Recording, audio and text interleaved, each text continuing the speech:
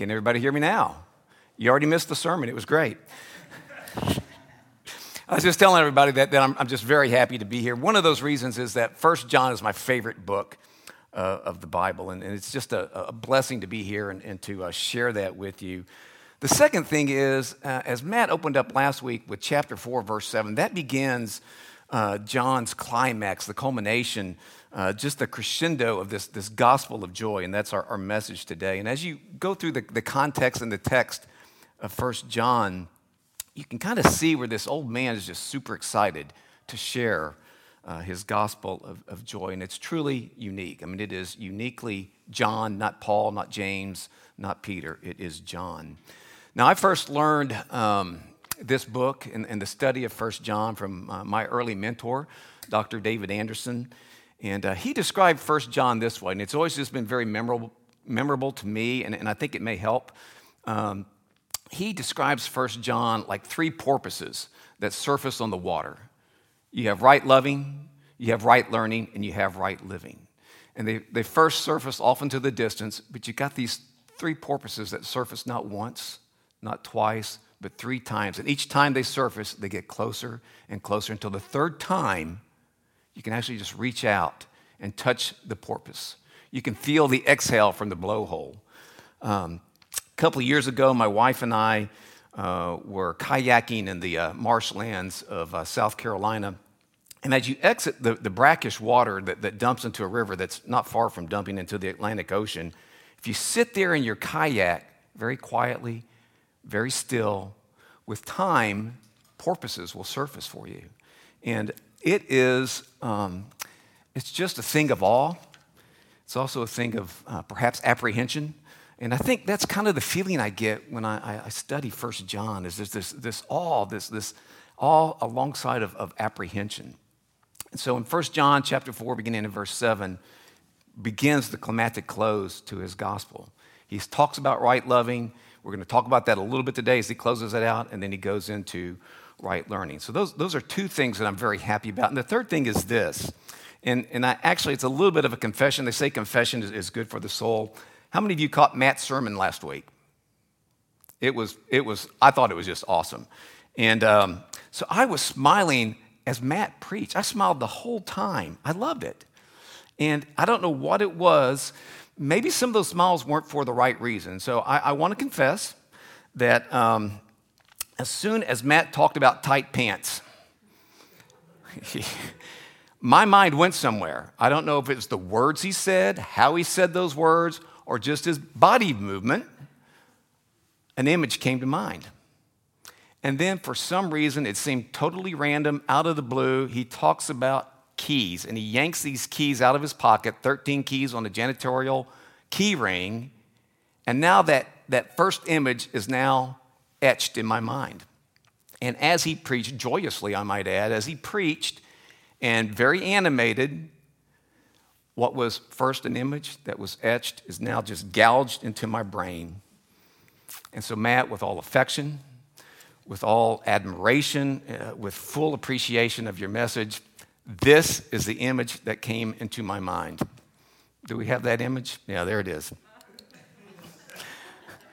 For those of you watching at home, you probably can't see it, but it's basically Matt's face superimposed on Tiger. If you remember, Matt was doing the cross thing up here last week. It was great.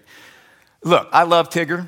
I love Matt McGill. You know, the wonderful thing about Tigger, he's a wonderful thing. His top's made out of rubber. His bottom's made out of a spring. He's bouncy, trouncy, ouncy, pouncy, fun. But still, the most wonderful thing about Tigger is, well, he's the only one, like Matt McGill, right? He is the only one. And Matt, sincerely, I just loved it. I thought you did a great job. And if you get a chance, go home and re-look at that video of that and put this image in your mind. It will bring it to life. It will blow your mind. It was truly a great message, Matt. Thank you. So last week was Tigger and this bouncy, pouncy fun. Well, this week you get another Pooh character. And if you'll put that slide up. Yeah, you get Eeyore. Yeah, I shared that with my wife earlier this week, and she just kind of, no, don't do that. But I did. So those of you who are visiting here for the first time today, or maybe you're watching from home and don't know me, my name is Eeyore. I'm one of the elders here at the downtown campus. But anyway, I think Eeyore gets a bad rap. He gets this rap as being, sad and gloomy. No, that's not Eeyore. Eeyore was just super chill, right? He was so chill. He was a philosopher, maybe a bit snarky, but he was a philosopher. Listen to this. It never hurts to look for sunshine. That is not Donkey Downer. That's optimistic. Yeah. It's snowing still and freezing. However, we haven't had an earthquake lately. Not Donkey Downer. That's the power of positive thinking. The nicest thing about the rain, it always stops. Eventually. Not Donkey Downer. That is solid theological recognition of God's promise to Noah. He was a philosopher, and he had these great moral sayings. If the person you are talking to doesn't appear to be listening, Eeyore says, be patient. He also said, a little consideration, a little thought for others makes all the difference. You know what? I think Eeyore had 1 John 5, 1 through 12 on his mind. So that's where we are today, 1 John chapter 5, verses 1 to 12. I know that is a lot, and so we're going to do things a little bit differently. I'm not going to read the passage. We're going to unpack the passage as we read through it, just to save on some time. And so I've broken it up, just keeping with the threes that John has throughout his text here. We're going to wrap up on right loving. We're going to introduce this right learning, and we're going to end that with John's apologetic for the gospel of joy. So let me just give a little background, because I think that'll help speed us through as we get to this passage in chapter 5. So this whole concept of right loving, John first introduced, John first introduced in chapter 2 of 1 John. If you go back there early in part of chapter 2, this first porpoise, right loving, begins to surface off in the distance. And he talks about knowing God. He talks about being in the light. And he ended that with this part here in verse 9 and 10. He says, whoever says he is in the light and hates his brother is still in the darkness. Whoever loves his brother abides in the light, and in him there is no cause for stumbling. Right loving surfaces in the distance, and then it surfaces again, we see in chapter 3. But as the porpoise gets closer, we see a little more intensity into what it means by right loving. Matter of fact, he talks about Cain and Abel. You remember that in chapter 3? And he says this, and I think it's rather stark, perhaps harsh. Everyone who hates his brother is a murderer. Keep that thought in mind. And he concludes that passage on right loving this way. And this is his commandment, that we believe in the name of his son, Jesus Christ, and love one another. And so now we get to the third surfacing in chapter 4, which Matt talked about last week. We're going to finish it up today.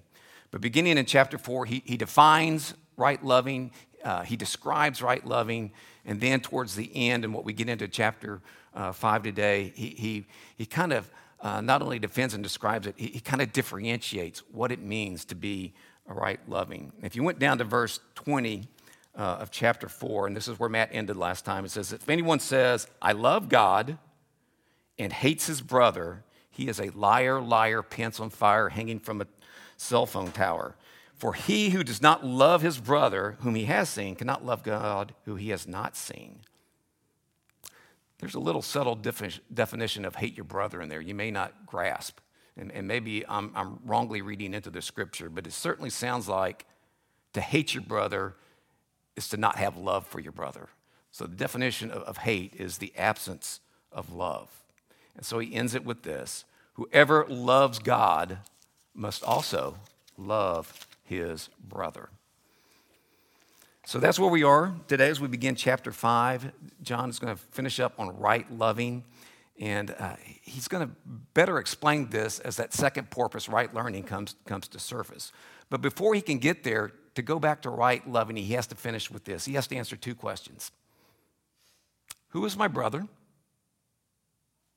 And then how do I love my brother? So for those of you that remember in the book of Luke, Jesus, in the parable of the Good Samaritan, there was a lawyer that was present in the midst, and he asked, what do I need to do to inherit eternal life? And Jesus says, love God and love your neighbor. So like a lawyer, and I know there's one off here to my left, a lawyer asked, well, who is my neighbor? And that's when Jesus goes into the parable of the Good Samaritan. And it's almost as if, John is concluding this piece on right loving, and he anticipates when he says, he says, whoever loves God must also love his brother. It's like he's anticipating somebody in the audience saying, well, who is my brother? And so he answers that with this simple answer, whoever believes that Jesus is the Christ. So open your Bibles to John chapter 5, verse 1, and we'll start to unpack today's passage. Beginning in verse 1, it says this, everyone who believes that Jesus is the Christ has been born of God. Now, I'm reading from the ESV, and there's a little bit of language variation here, and so I'm just going to ask you all be Eeyores as well. Chill. It's okay. We're going to get through this, and we're going to talk about some of those subtleties. But you see that anybody that is born again is born a child of God. And if you're a child of God, then anyone else who believes in God, he is a child of God, and he is therefore your brother.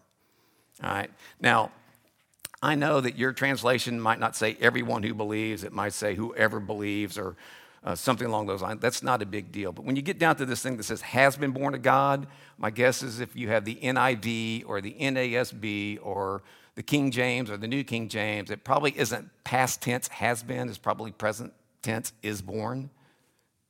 Relax. It's perfectly okay. It's called a perfect tense, which means it's an action in the past with ongoing results. So the translators have to decide, am I going to emphasize the past event or am I going to emphasize the ongoing event?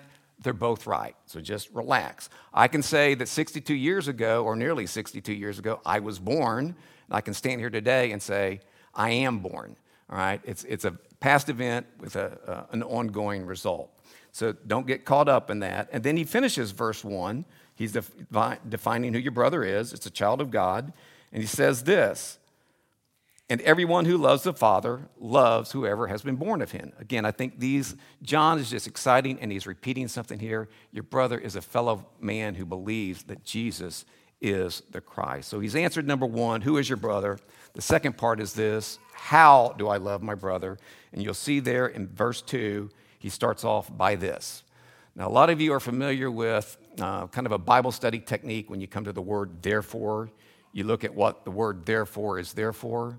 Well, anytime you come to the two words by this, instead of pointing backwards, he's pointing forward. So pay attention because he's going to tell us how we love our brother. By this, we know that we love the children of God when we love God and obey his commandments. John just gave his readers and by application to us the key to the mint. How do we know? When I love God and obey his commandments. Verse 3, the first part of verse 3 distills this even further. And I'm going to, the way your Bible probably reads it, it says, for this is the love of God. And let me just kind of put it more in the way that we would understand it in English as opposed to the Greek construction. For this is our love for God, that we keep his commandments. Now, I don't know about you, but when I'm looking for John to tell me how I'm supposed to love my brother, I got that third porpoise right here in front of me. I can almost touch him about right loving. He gives me that answer. I was looking for a to-do list or a to-don't list or something like that. But then as you study this, what was light and airy in verse 4:21, that whoever loves his brother must also whoever loves God must also love his brother. When you get to this part, there's some weightiness starts to settle in. Look how he ends verse 2. Commandments is in the plural. 4:21, commandment is in the singular. Verse 3, commandments is in the plural. And notice that he gave you a commandment there at the end of 4:21, and just within 2 verses, he repeats himself not once but twice. So 3 times he tells you how to love your brother. You obey his commandment. So what John is doing here, he's just intensifying or amplifying that commandment of obedience to God. And I don't know about you, but as Eeyore, And I start to think about that. All these isms that Eric talked about a few weeks back when we began this start to come to mind. There's perfectionism, there's performanceism, there's legalism that lead to judgmentalism and ultimately to failureism, right? Because if I try to do all those things on my own, I am going to fail. And so John knows that. As he writes this, he says, okay, chill, Eeyore. Go with me to the rest of verse 3. And his commandments are not burdensome. Dear ones, little ones, learn this. Look to my example in this lesson. Examine my condition, John is saying. See how joyous I am in this old age with what I've gone through. See how joyous I am in my fellowship in Christ. Do you sense my zeal for you? I want you to experience the same joy, the joy of eternal life here in the now and present, all that God desires, all that he requires, all that he commands of you. It's not burdensome. It's not burdensome.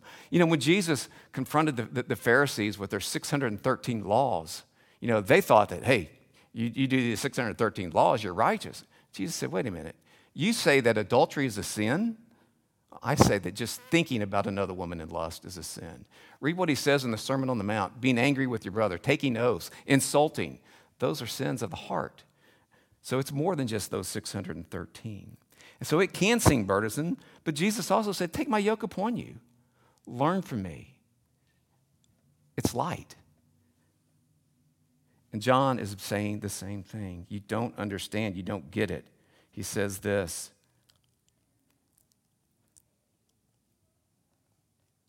And his commandments are not burdensome. And so he continues in verse 4 with the reason why it's not burdensome. He says, for everyone who has been born of God overcomes the world. This is the victory that has overcome the world, our faith. Who is it that overcomes the world except the one who believes that Jesus is the Son of God? Now, in these two verses, there is a lot of theology, but I got to tell you, that is good news.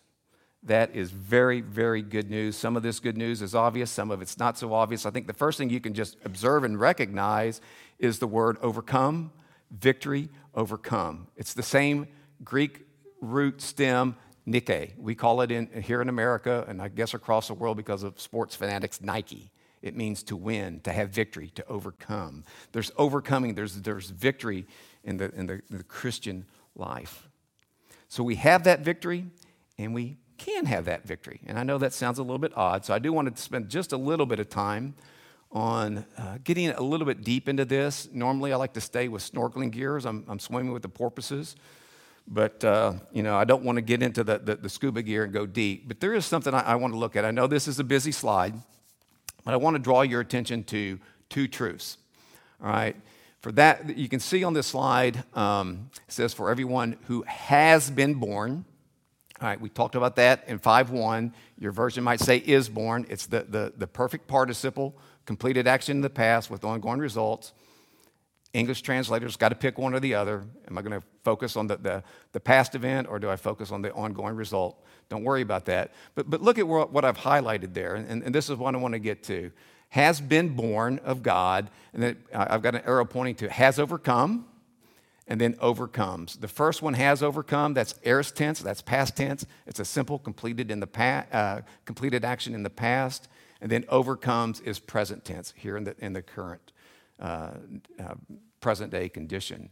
So what am I trying to say here? Well, what I'm trying to say is this: you have victory when you first believed in Christ. The day you were born, spiritually born of God, boom, boom. You are declared righteous by God, though not yet righteous. You were born, but not yet fully mature in your spiritual walk. That is a done deal. It can never be taken away from you. It's salvation from the permanent penalty of sin. You are in position with Christ, and that will never be taken away. That is yours. That is victory over the world. The second truth I want to get to is in the present tense. John says you can not only have that eternal life, then you can experience eternal life in the here and now. It's available to you presently in the here and now. And again, both of these are through faith in Christ. I think that's what John is really trying to focus on for his readers of this letter, who were already believers, is that they can overcome the world today and all of its troubles and all the problems, especially if you kind of look at it today with COVID and civil disruptions and economic disruptions and what's going on in the world today. You can have joy in the here and now. And that's what John wants us to come to that conclusion on, is by faith. By faith in Christ, it's available to you. So let me just say a couple words about faith. And that is this. A lot of people have asked me over time, what is faith? What do you mean by faith? And if I would just say, go to Hebrews chapter 11, verse 1, and it's the clearest definition of faith I can think of. It says, faith is the conviction of things not seen. And my easy-to-remember definition is this. It's being convinced that something is true based on sufficient evidence, but without definite proof. Being convinced of things not seen. And so that was the key. If you went back to verse 4, our faith, or the ongoing believing aspect of our lives in terms of this victorious Christian life. And so faith being the key to that, John is going to give us now testimony. The second thing he wants us to learn is that the object of our faith, Jesus Christ, there's testimony to that, and it's rock solid testimony. So beginning in verses 6, going through verse 9, John writes this. This is his apologetic. He wants you to learn the apologetic. Verse 6 says, "This is he who came by water and blood, Jesus Christ. Not by the water only, but by the water and the blood. And the Spirit is the one who testifies, because the Spirit is truth. For there are three that testify: the Spirit, the water, and the blood." So real quick here, I think we all get the testimony of the Holy Spirit. But what does John mean by the water and the blood? Well, there's two schools of thought. I think the more popular one is that the water speaks to John's baptism at the beginning of his earthly ministry, and then speaks to the cross. The blood speaks to the cross at the end of his earthly ministry. I think there's a lot of support for that. If you go back to John's gospel and you read his gospel, he basically starts with the baptism and he ends with the crucifixion. And so you've got the water and the blood. Now, the second view is somewhat similar. The second view would be that the water speaks to Christ. God incarnates physical birth here on earth, the first advent, if you will. Now, in John's gospel, he didn't spend a lot of time talking about the nativity. Matter of fact, he didn't spend any time at all on the nativity. But if you went to the upper room discourse in chapter 16 in the Gospel of John, which I think this letter is based on, Jesus gives this example of a woman giving birth. That's the water breaking when she gives birth, and that there may be stress and pain and discomfort with that, but after that, there's this joy, this unbelievable joy of giving birth to a child. And since this whole thing is about joy, it very well could be that John is speaking about Jesus' physical birth. I don't know. You get to pick one or the other. It's a great testimony, whether it's the birth or it's the baptism of Jesus. If you want to think of water in one of those two ways, you're on the right track, and that is great testimony. The blood, I think we're in agreement with that it is the crucifixion. So John says, here are these three. Here are these three. He just went to an Old Testament proof, 2 or 3 witnesses, and he gives you 3. And then he says this, and this is really fascinating, beginning there in verse 9. And before I get to verse 9, let me just go back to how he began his letter. He began his letter with the witness of the apostles. He says this, "That which was from the beginning, which we have heard, which we have seen with our eyes, which we looked upon and have touched with our hands." The apostles were a witness to Jesus Christ. They heard his words, right? They saw him, the incarnate God. They beheld his glory. They saw and witnessed all of his wonderful acts here on earth. And they touched him. John even laid on his chest at the Last Supper. They were able to physically touch. And that witness wasn't enough, because he says here in verse 9, he says this. He says, "If we receive the testimony of men," i.e. as like ourselves, the testimony of God is greater. For this is the testimony of God that he is born concerning his Son. So he gave the testimony of the apostles. Here he gives the testimony of God through the Spirit, the water, and the blood. But he's not done. It's like a Ronco commercial with John. There's more, there's more, there's more. So he's got to have a third thing. And if you read with me, in verse 10, he tells you what the third thing is. Whoever believes in the Son of God has the testimony in himself. Wow. If you're a believer, the testimony's in you. And I think that's incredible in and of itself. But what is more amazing, what is just more amazing than that? And Matt talked about this last week, Tigger himself. Think about this. If you got the Holy Spirit, you got the Spirit of Christ in you. And we've been talking about this right loving, right loving, right loving, right loving, right loving. What better way to be a testimony to the world than to let that love work itself out through the power of the Spirit? Jesus said to his disciples in the upper room, he said, they will know you're my disciples if you love one another. Just a very powerful vision to think. They will know. That is a testimony. They will know that Jesus is the Christ, the Son of God, if you love one another. And that's what John is just really trying to tell everybody here is love one another. Not of your own accord. You can't conjure up agape love on your own. It ain't going to happen. Not going to happen. It's love from God. It can be energized through you by the Holy Spirit, but you're not going to conjure it up on your own. And to do so is failure. And so he just kind of closes this part out in chapter 5 with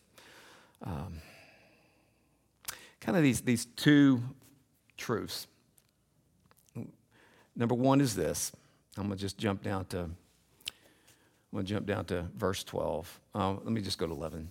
And this is a testimony that God gave us, eternal life. So number one, God bestows eternal life. It is there as a gift of God, life in his Son. And then this is the other one, is that whoever has the Son has life. Whoever does not have the Son does not have life. To get the life, you need Christ. You need Christ in you. So with that, let me just kind of, for the sake of time here, let me just kind of jump to 3 quick implications from this message. Number one is this. There is guaranteed victory with your position in Christ. And I know most of you are believers, but if you're here and you have not yet put your faith in Christ, trusted in Christ, there is this guarantee of victory over this world, this worldly system that we know is hostile to God. There's victory in that, and it comes by faith. You know, there's not a little card you have to fill out. You don't have to walk forward. You don't have to say a prayer. John makes it very clear in his gospel. Faith. Just come to faith. Believe that Jesus is the Christ. He's Lord and Savior. Believe that he is the Son of God. He is God. He's the second person of the Trinity. He is deity. Believe that Jesus is the Christ, Son of God. You're saved. That all comes by his grace through faith. Point number 2, and this may be you here today, is that there is assurance. There is assurance of continual victory in your condition through being in the light, being in fellowship with him, by abiding in him, again, through faith in Christ. And lastly, point number 3 is this: ultimate joy. This experiencing of eternal life in the here and now, this victory that's available to you over this world today, comes from loving God and loving acts for his people through Christ Jesus. God said, love your brother. You may not like your brother, but God says, love your brother. And in that is this great testimony for the world to see, the light and the salt for the world to see, that Jesus is the Christ, the Son of God. Let's pray. Heavenly Father, Lord God, we just want to thank you for your word. I just want to thank you for John's letter to his readers so many years ago. a letter of encouragement for them to walk by the Spirit, as Paul would say, to just let go of the isms that tend to gravitate to the surface, that we just solely give it up to you, to live by the Spirit, and let that outworking of your love reach out to this world of darkness in that way, that we can be a light that shines not only for you but to you, Lord, that we reflect it. We reflect that love back to you, as Matt talked about. That is love perfected. Perfected in Christ, that we may, Lord, we just may energize off of that and let it all be because of you and for you and due to you. It's in the name of Jesus that we pray. Amen.